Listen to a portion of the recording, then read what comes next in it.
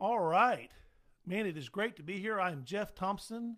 I'm your host for the Great Commission Baptist Association's Partners in the Gospel podcast, and I am thrilled today to have Kyle Elmore, our newest pastor. In fact, first Sunday was last Sunday at Glendale Baptist Church with us today. Kyle, man, welcome, and how's it going?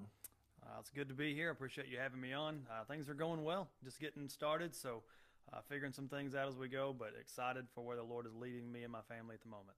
Well, man, the some guys are not going to know. Go ahead and share with us. Family, how's Amber doing? How's the family doing? Where's everybody at? Who do you have? Yeah, we're doing great. Amber is doing good. She's making the transition of we're trying to sell a house, and so we're trying to set up a new house, and she's working full time as well. So Amber's doing good. Got the four kids: Brooklyn, who is 15, Addison 12, Malachi 6, and our baby girl Ryan, who is 2. Brooklyn just got back from a trip to the Grand Canyon, so she is on top of the world. And the rest of us, while she was at the Grand Canyon, was passing around a stomach bug, but we're all on the mend and doing well. So things are going good. Life is going good. How long have you and Amber been married? We have been married. Oh my goodness, we have been married for 17 years this year. Wow. Okay, now you said we're trying to sell a house. The reality is you sold your house in 14 hours. You're trying to figure out how to close in 2 weeks. Absolutely. Which is amazing. Out of curiosity, how many homes have you and Amber? How many houses have you and Amber made home in? We started out in a little, I wouldn't even call it a single wide trailer because it didn't have a functioning bathroom. It was more like an RV. So you started with an outhouse. Yeah, started with an outhouse in her mom's backyard for the first couple of months of marriage while we were building our first house. We were there for 15 years, and then we've been in the one we just sold for 2. So only okay. Let's be clear. Houses and a trailer. You were in the house you built for 15 years, not the single wide trailer. Correct. Okay. Correct. Yes. And then the house you're in now, and then you moved. So you've been pretty stable. Pretty stable. Yeah. All right. Well, man, give us the short history of Kyle Elmore. Like, where did you grow up? How did you come to Christ? Baptism, call to ministry, leadership, all that. Absolutely. Yeah. So I grew up in Mansfield, graduated from there. Amber and I both graduated from Mansfield High School.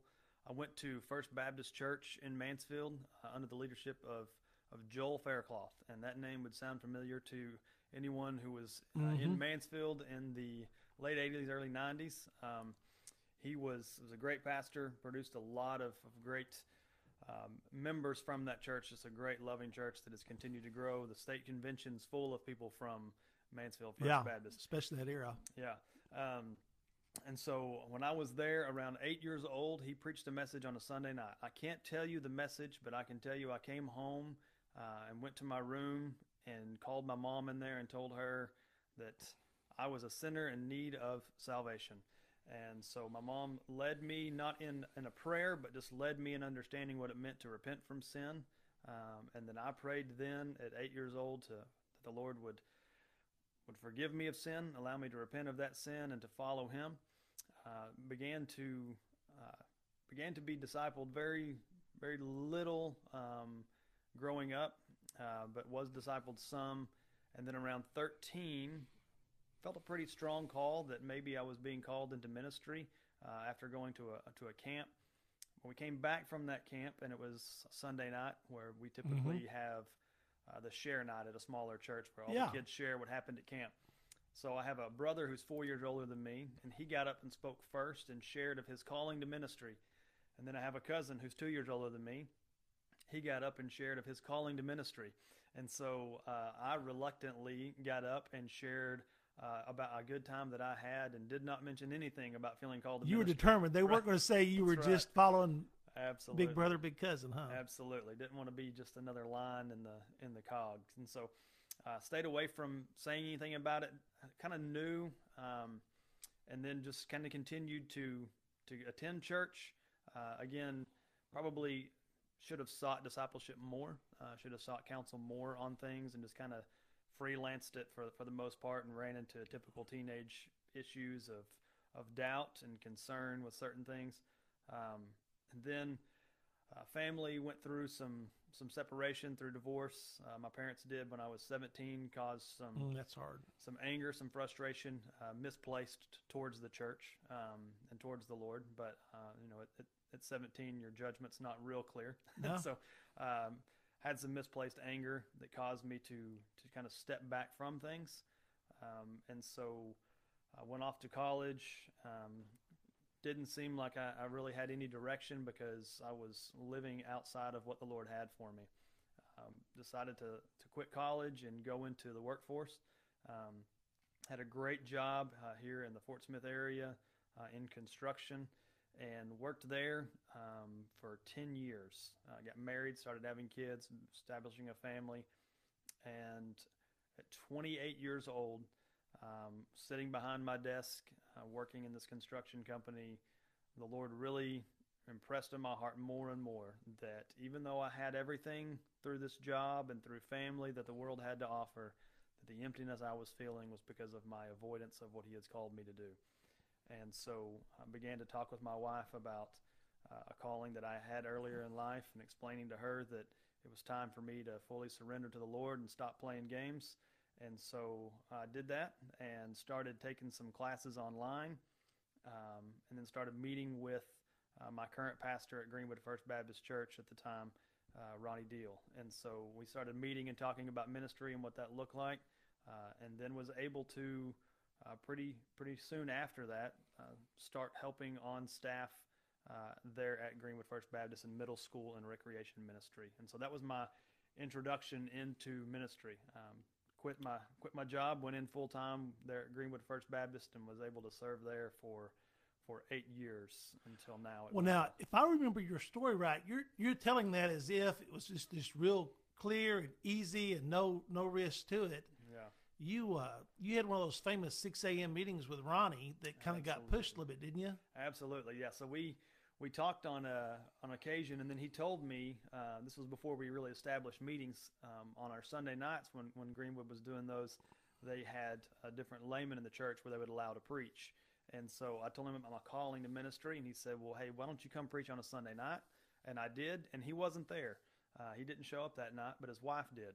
And so he calls me after service and says, hey, my wife came home and was telling me about your message and just sensing something different about you, that the Lord could use you and was going to use you. And so he said, that's when he said, let's meet. And it was one of those 6 a.m. meetings before my work, and that's probably around lunchtime for Ronnie. And so he set up that meeting early in the morning. I was dreading it because I didn't know if I could get up that early. And the first week we were supposed to meet, something came up, and he wasn't able to meet. The next week we were supposed to meet, something came up again, and he called me and apologized and had to cancel the meeting, and I began to get frustrated thinking that this was never going to happen. Sure, he said I'm a great preacher, but now he didn't want to talk to me. Absolutely. And so I began to get discouraged pretty quickly about it. And then the third time that we were supposed to meet, when we finally had met, that's whenever we met and started having the conversation about calling to ministry. And I told him that, I was 29 years old at the time, and I said, I don't know that I can take off to seminary, put everything on hold with a family and everything. I'd love to be able to find a church to where I could develop in serving inside of the church in that way. And those 3 weeks of delays were actually the same time frame in which his current middle school minister had resigned to go off to seminary. Mm-hmm. And so he had an opportunity, and he saw it as the Lord's direction. And so he offered me the opportunity to join the staff there. And so that was, my first story made it seem like it was a lot smoother and quicker of a transition, but it was encouraging because where I got discouraged, I can look back now and recognize the hand of the Lord in all of it. Yeah. And he, if I remember right, you went to work kind of not sure if you'd just been offered the job or not, and you actually turned in your 2 weeks notice and then correct. Yeah, yes. Called and checked and said, now, Ronnie, did you really mean that? Yeah, I left a meeting with him, and he said, Kyle, I really feel like this is the Lord's working, and I really feel like this is something that we should move forward in, and if you're ready, I think I'm ready. And I said, absolutely, and I left, and my wife sent me a text and said, how did your meeting with Pastor Ronnie go? And I called her, and I said, I think I just got a job, so I have to go quit one. I'm not really sure.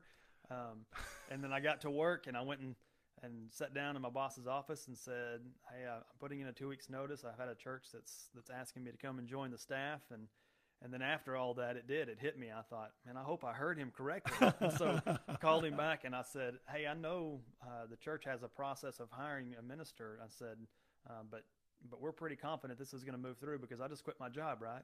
And so he assured me that he was offering that to me, barring anything that was crazy happening.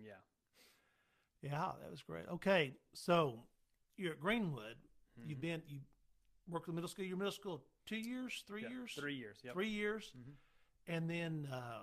and then moved from there up in and just kind of graduated with your kids into the youth ministry. Yes. and rolling. Mm-hmm. God's grown you in a lot of ways. I know you grew a lot just as you studied and prepared and worked with Ronnie and all that in. You did a little bit of online here and there. I know you took one of the ethics classes here. Mm-hmm. Now if I'm remembering right, you've been talking to DTS, right? Correct. Yeah. Starting DTS in the fall. Yeah.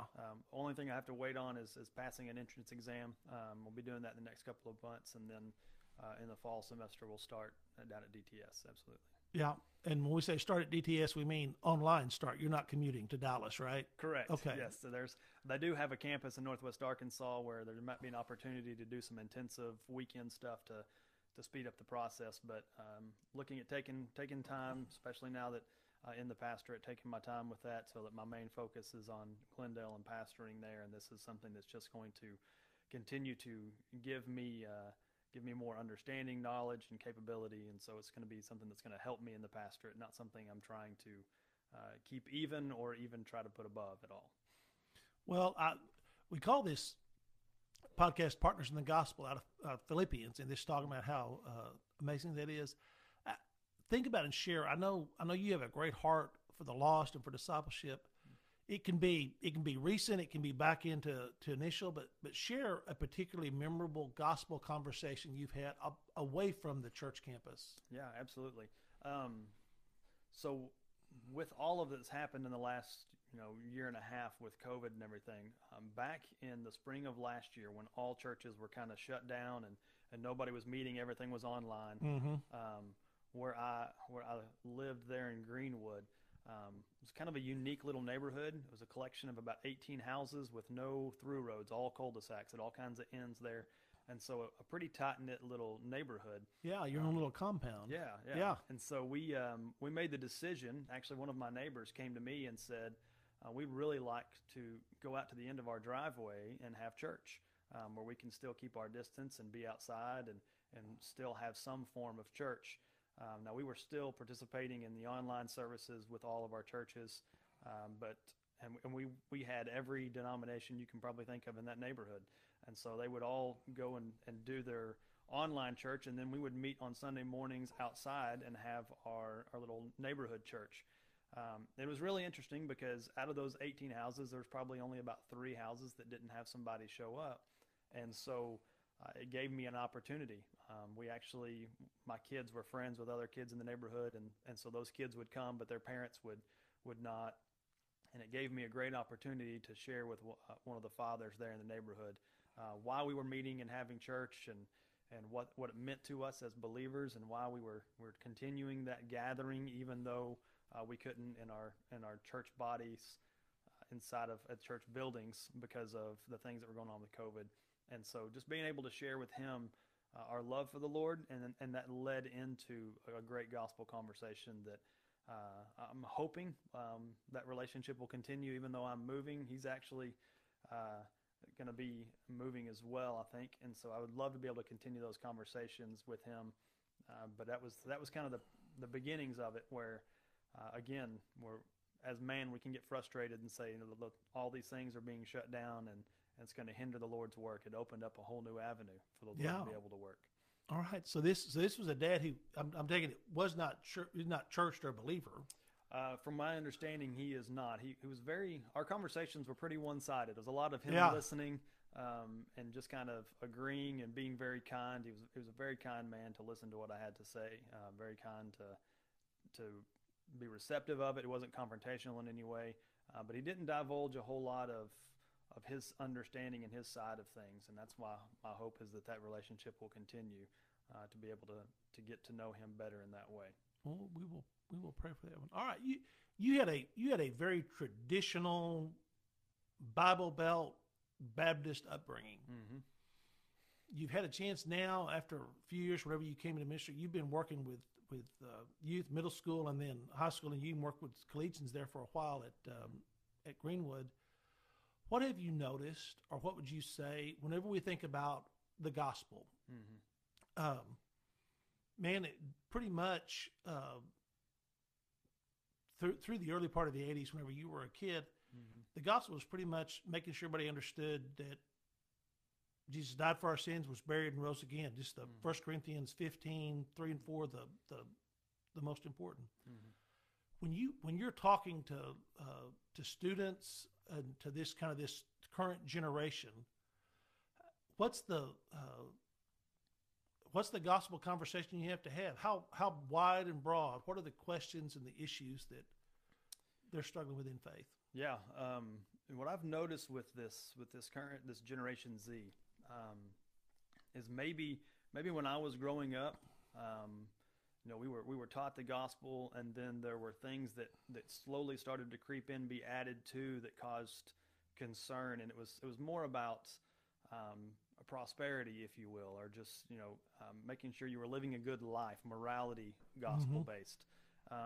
With this Generation Z, I don't see them having the same desire to strive after the materialistic so much as the way that maybe my generation did. But what I do recognize with them is they really struggle to be needed, to be loved, to have a real authentic relationship. And so with them and sharing the gospel, it's helping them to understand that the relational aspect of the gospel, that it's not this legalistic understanding of, as believers, that we have to live a certain way because once we become believers we have to do these things, but that because Christ did what he did for us, we are allowed to live for him. And so it's a different connection from them.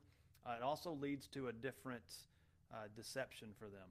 And so I think currently the biggest struggle with students is falling into this therapeutic gospel. Mm-hmm. The idea that their value is why God loves them, and that because of who they are, God loves them, as opposed to understanding that their value is in the fact that God loves them.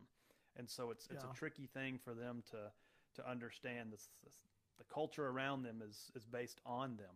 It's a very me-focused culture. And so it's, a motto or a phrase you hear a lot around students is, you do you. And so it's a self-empowerment thing that they're looking for. And it thwarts the gospel a little bit because it makes the gospel about them and not about Christ. And so really ministering to them and helping them understand that our only value comes in what's placed in us by Christ. And so that's where our value is. It's not in ourselves. It's not as if God was in heaven and saw man and was so impressed with who humanity was that he had to leave heaven to come and rescue them for himself. Mm-hmm. But it's because of his love for us in our depravity that he said, my love for them will make them the thing of value. And so it's interesting how students are starting to connect in that way. And when they make that connection, when I've watched students realize that their value is in God's love for them, it has broken down so many of these barriers of legalism and morality that were a hindrance before. And now is this desire and overflowing love to honor and live for the Lord because of what he has done for them. Yeah. It's almost as if this generation, not just students, but the generation as a whole, sees themselves as, well, we're this great treasure, diamond in the rough that God's lucky he's found, instead of saying, no, we're a lousy lump of coal, and until God does something to change us, we have no eternal. Absolutely. The other thing I've noticed that when I was growing up, I imagine the same was probably true for you in Mansfield. There was an understanding, at least of the broad strokes of faith or Judeo-Christian understanding of the world and creation that is broken down. I think it was Al Mohler at Midman, another theologian I was reading, talked about the great distinctions of Genesis chapter 1, that there's God and he created man in his image, but there's a distinction between God and man. God is God and man is not. There's a distinction between man and creatures and the rest of creation. Man is the pinnacle of creation, but he's that pinnacle to be a steward. And then there's the distinction of male and female created he them. There's man and woman. Well, in the current, especially the LGBT kind of climate and culture that goes around, those distinctions are broken down. And a lot of times the world looks at us whenever we talk about God is creator and he's created male and female and he gets to set the parameters of sexuality and those things as hate, as you hate us. I remember it's probably been about 6 years or so ago. I had a conversation with a young man who was working at the bank, and took him for lunch, and he asked me, he said, "Man, you're a Christian." He said, "I've got a question. Why do Christians hate gay people?" And kind of took me aback because I thought, well, best I know, I haven't been hating anybody lately. What's the thing? And it and from his perspective, the only sexual sin we didn't approve of was homosexuality. And when I laid out just that idea that God has created and that any sexual gratification outside of marriage was sin, was just sin, period. It was man trying to be God and set the rules. I don't know that I got all the way through, but I do know that he walked away realizing we're just saying we think this is best. This is how God has created it to be, and if you're in a relationship with him, this is how you'll live. But that's a struggle for everybody at some level. And we don't hate you. We love you and want the best for you. It changed that.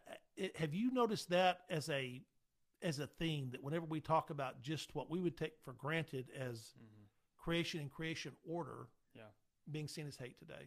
Yeah, I definitely. There's been a lot of students who struggle with the rise of affirmation of homosexuality and things like that.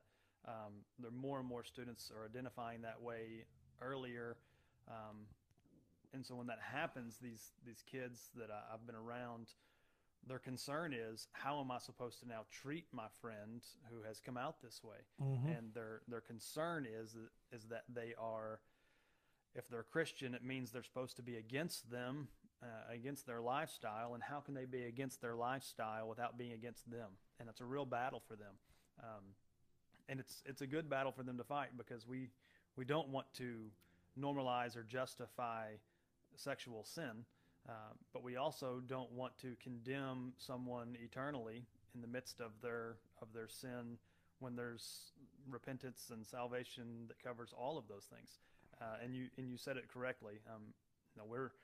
We're quick to forgive certain sexual immoralities if someone confesses, but with something like homosexuality, if someone confesses that they struggle with it, most likely because if we haven't personally dealt with that type of sin, we don't understand it, and we think that it should be easy to cast aside or turn your back to, and it's easy to cast judgment where you've never been tempted. And so I think learning to have grace towards people who struggle with sins that we've not identified or been tempted by, having grace to those people to understand that sin is sin regardless, and that there is redemption and salvation for all sin, would help us a long way. And that's where I try to help students understand that we don't ever affirm or go along with their sin, but we also don't turn our backs on people because they're in sin, because then we have to turn our back on all people, because all people are sinners. And so it has been difficult for them to have that connection of, how can I continue to have a relationship and care about people who struggle with this sin that seemingly growing up has been so taboo or so far gone that you have to just turn your back. And so I think it's something that the church in general is having to wrestle with here in America, because we need to understand how to love those who are in the midst of sin not to affirm it, but to point them to something that is so much greater. Because we have to have our trust in the fact that if we can show people who Christ genuinely is, that their love for Christ will supersede their desire for anything that is sinful, regardless of what it is. How do you see that playing out?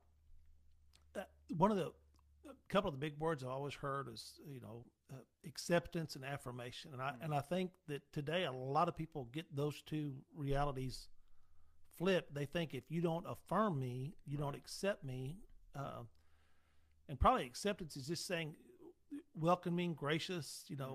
When people say I'm not welcome at a church, well, I know most of our churches, and I can't say all, but the vast majority, they're going to welcome sinners, even sinners that are in messy, sloppy, ugly sin.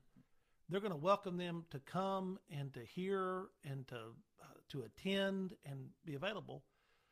But we believe in the believer's church. So to be a part of the church means that you've made a commitment to turn from sin and to follow Christ.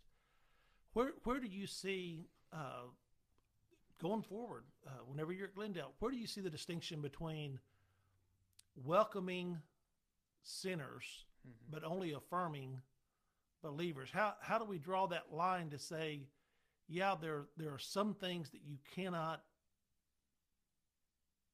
be entangled in, knowing that none of us are perfect and will never be this side of heaven.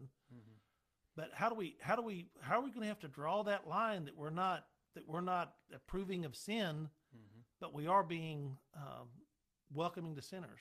Yeah. We actually we had that discussion on Sunday night at our church, and so we started talking about making sure we're a welcoming church. And one of the things that we talked about was people coming in with baggage.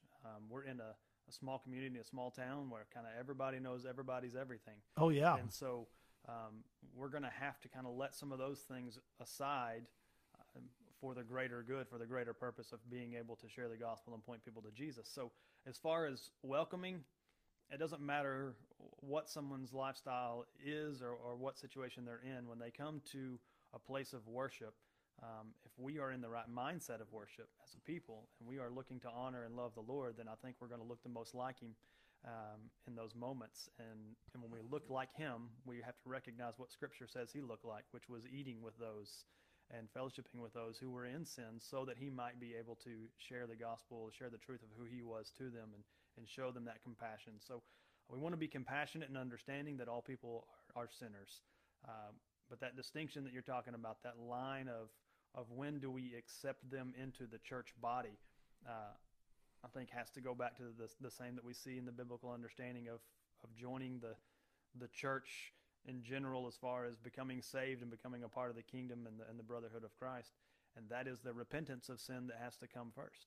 And so if someone is in sin but unrepentant of sin, I think they can attend the church, they can be in that type of fellowship, but they can't be in full fellowship with the church as a member unless there is repentance of sin. Now, we know that repentance doesn't mean perfection, and so repentance of sin doesn't mean that you live in perfection after that. But if there is sin in your life that you are unwilling or unrepentant of, then there's a barrier before you can become a full fellowship member of the church and participate in that unity, because without repentance of sin, then there is no salvation. And so when it comes to that line, I think you have to take that case by case. It's difficult to put a marker down and say this is the case for everybody, because some sins of sexual sin, like something like homosexuality, is visible to the world from the outside. Yeah. And then there's sins of lust and pornography that are not visible to the outside. And so it has to be case by case. And we have to trust the Lord in our discernment and in our conversations with people, that He is going to be the one who is going to transform and help us to see how we can help those who are hurting, and then He be the one who would lead them to that repentance. I know that is, and I think it's going to become a greater and greater issue as we try to keep the church focused on the gospel and being the church. Heard on the news, the Catholic Archbishop in San Francisco this past this past week published I don't know, an edict, a paper, a policy for the churches there. And we would disagree on so many things, but for the Catholic Church, they withhold communion. It's you can or cannot present yourself for communion. And we'd have serious conversations and disagreements about what communion is and transubstantiation, all those kind of things. Mm-hmm. But he had made it specifically on the issue of abortion and support for abortion and that going down. And while we don't believe in transubstantiation or that there are any means of grace transmitted in the Lord's Supper, for Baptists, that symbolism of the two great ordinances, baptism to symbolize that you've begun a life in Christ, and then the Lord's Supper to identify with the body of Christ that you're continuing to walk in fellowship with Him. Most churches, most pastors I know with me, I'm not standing or telling my deacons as they pass out the elements, now you slap this hand and don't slap this hand. But I do think it's important for us to be clear what is symbolized. And in 1 Corinthians, whenever the Apostle Paul writes and says that we are to examine our own selves to see whether or not we're worthy, man, that's a weighty line. But too often we tell people, hey, examine yourself and don't give them any criteria. Some will call it a fence or a gate, or they'll use different metaphors. But I've always come to the Lord's table and told folks, you need to know there's a time in your life when in repentance and faith you've trusted Christ, that you've made that public in believer's baptism, scriptural baptism, that you have no known unconfessed sin in your life, and that to the best of your ability, you don't have any fractured relationships where you have withheld forgiveness or not sought forgiveness whenever you know it's needed. So examine yourself in that, and if you're clear there, and I would say part of that fellowship or reconciliation is being in fellowship with a New Testament church. So if that's the case, then we'd invite you to participate. You agree with us. This is what communion's about. And if not, then you need to settle those things before you do. That's kind of my policy thing to say to folks, look, as the church, this is something only the church does, the observing of communion, of saying we're here. This is what we think you ought to check out. I know you probably haven't led a whole lot of Lord's Suppers thus far in your life, but when you think of that, if people say, well, preacher, it says I'm supposed to examine myself, what do I need to check? What criteria do you give people for examining themselves? Yeah, well, I mean, pretty much along the lines of what you're saying. I make sure that they would understand that it would be, this is for believers.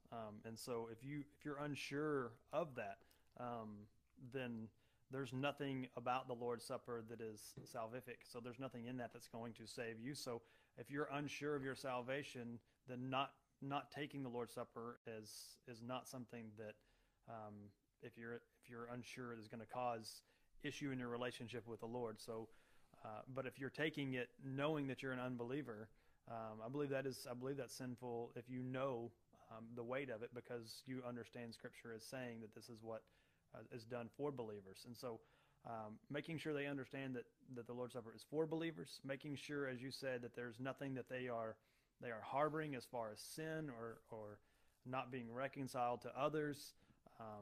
In that way, I went to a service. My brother is a pastor in Canada, and I joined him for a service a couple of years ago, and they were doing the Lord's Supper that week. And he said, if you're a believer, whether you're a member or not, you're welcome to take the Lord's Supper with us.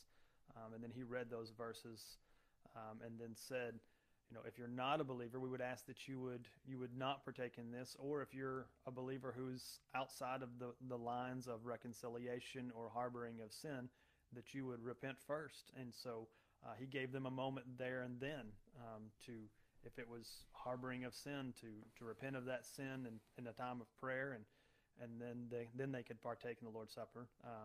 And then he said, even if you're a believer and you're not holding any unrepentant sin in your heart, but you have some reconciliation that needs to be done, I would ask that you would not partake in the Lord's Supper now, but that you would leave the church when the service is over, go and be reconciled with whatever relationship you need to have reconciled.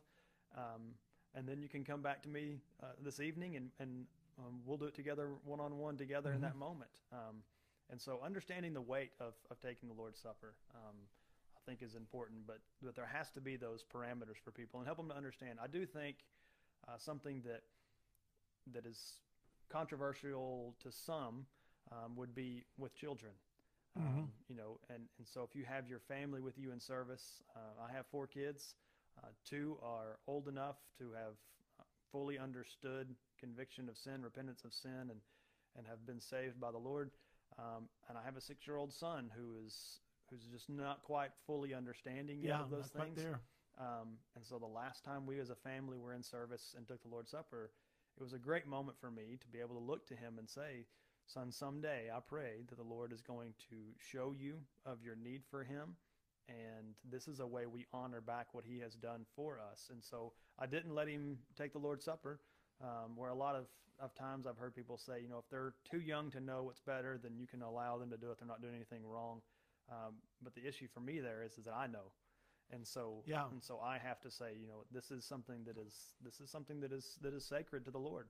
And so it was a great moment early on to teach my son that just because his family is a part of the church and just because his family are believers, he doesn't participate in all the things of the church until he comes to a place where the Lord has brought him into this full fellowship of understanding through salvation. And so I would withhold that. And so I would encourage parents the same way.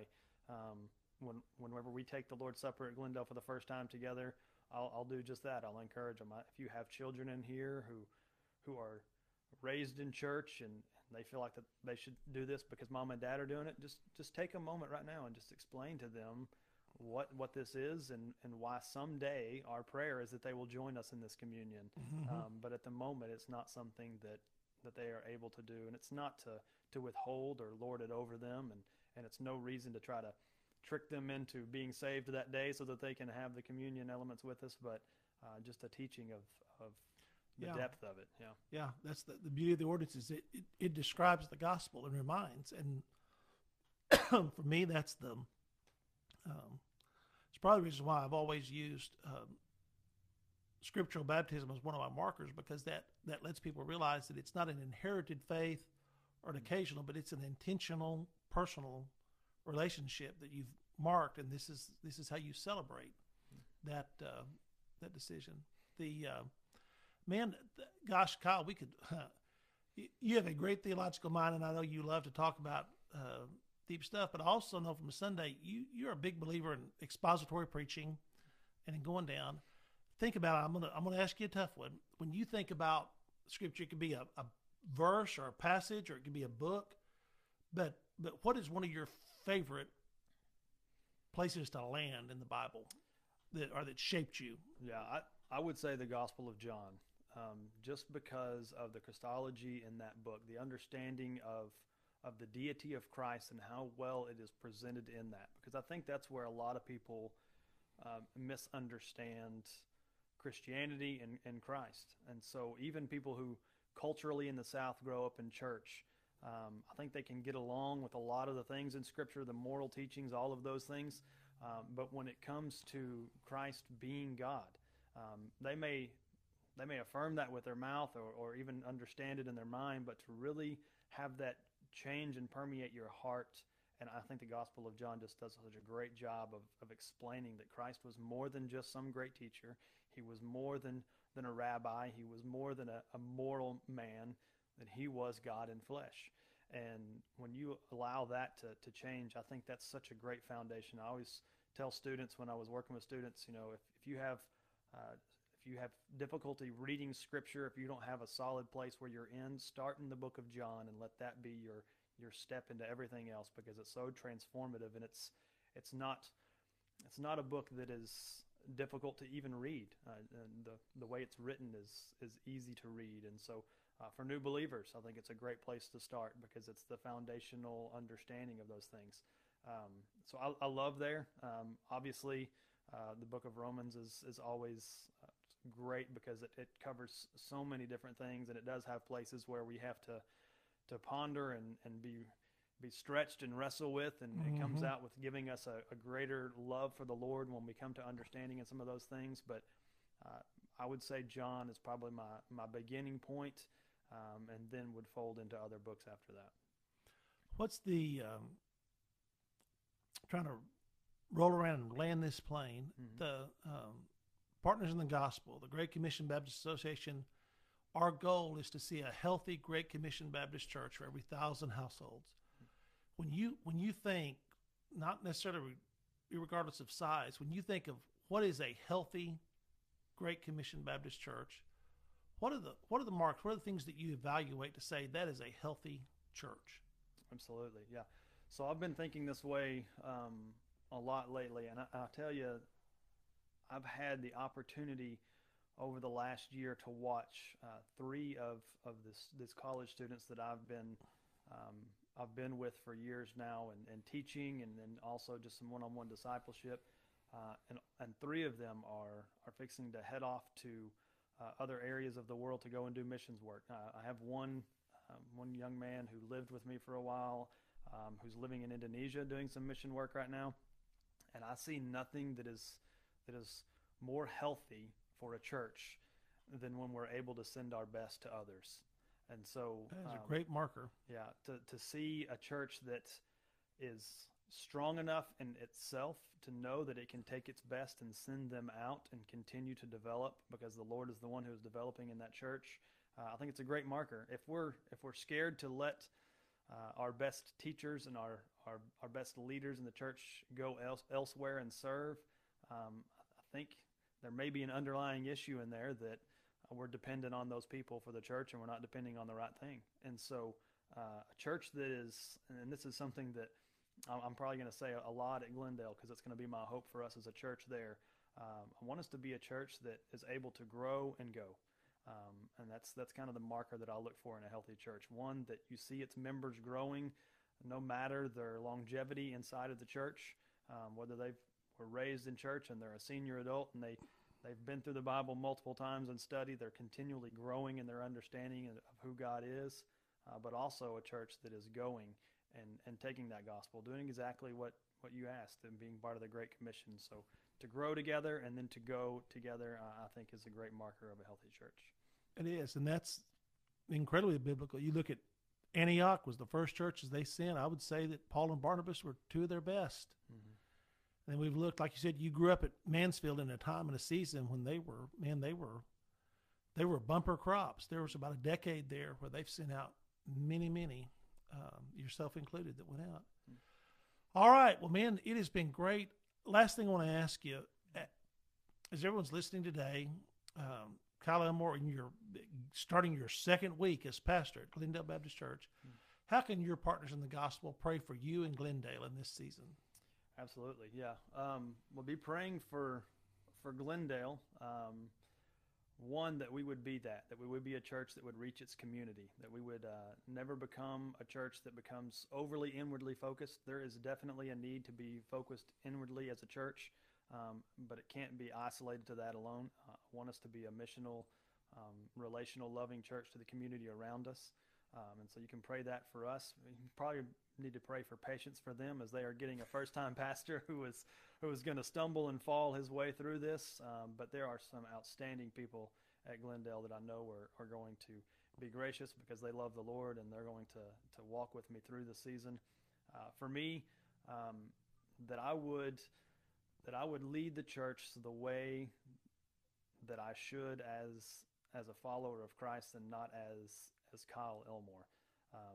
I don't ever want to lead out of my own ideas. I don't want to lead a church out of the understanding that I think I have things figured out, and so this is the direction we're going to take based on my opinion, but that I would be reminded and mindful of the fact that I am a broken sinner who has been used by the Lord because of his graciousness and his goodness to me, and that I would lead the church in that way, that I would lead humbly and never out of arrogance, and for wisdom, because I understand the weight of the office of pastorate. And so I don't ever want to take that lightly. Don't ever want that to become normative to me, that the Lord has allowed me to lead a church. If I get comfortable with that, I'm probably looking in the wrong direction. So just pray that I would stay humble in it, and that I would be led by the Lord in everything that I do. We can do that. Let me pray for you right now. Yep. Gracious Heavenly Father, we come to you, and Lord, I want to lift Kyle up to you and Amber and the kids. Father, I thank you for their lives, and Lord, for the way that you have shaped them, the way that you've grown them, matured them, prepared them for this moment. And Father, I want to thank you for Glendale Baptist Church. Lord, for her long history of being a church that loves her Savior and that loves the saints that are gathered there, and that sees herself as a family, a household of faith. And Father, I thank you for the way that you have brought Kyle and Glendale together. I do believe that it has been your hand that has shaped and moved them. Father, I just pray, especially these first several months, Lord, I pray you grow them together. Give Kyle patience, Lord. There are so many things that'll clamor for his time and his attention. Lord, help him to stay focused on you and equipping the saints to grow closer to you every single day. And Father, I pray that in all that Glendale does, both in how he preaches and how he leads and how he ministers and pastors during the week, Lord, that Jesus Christ will be lifted up. And Lord, that as he is lifted up, he'll draw men and women, boys and girls to himself. Father, we ask that for your glory. Lord, we thank you for this incredible partnership you allow us to share in. In the name of Jesus, amen.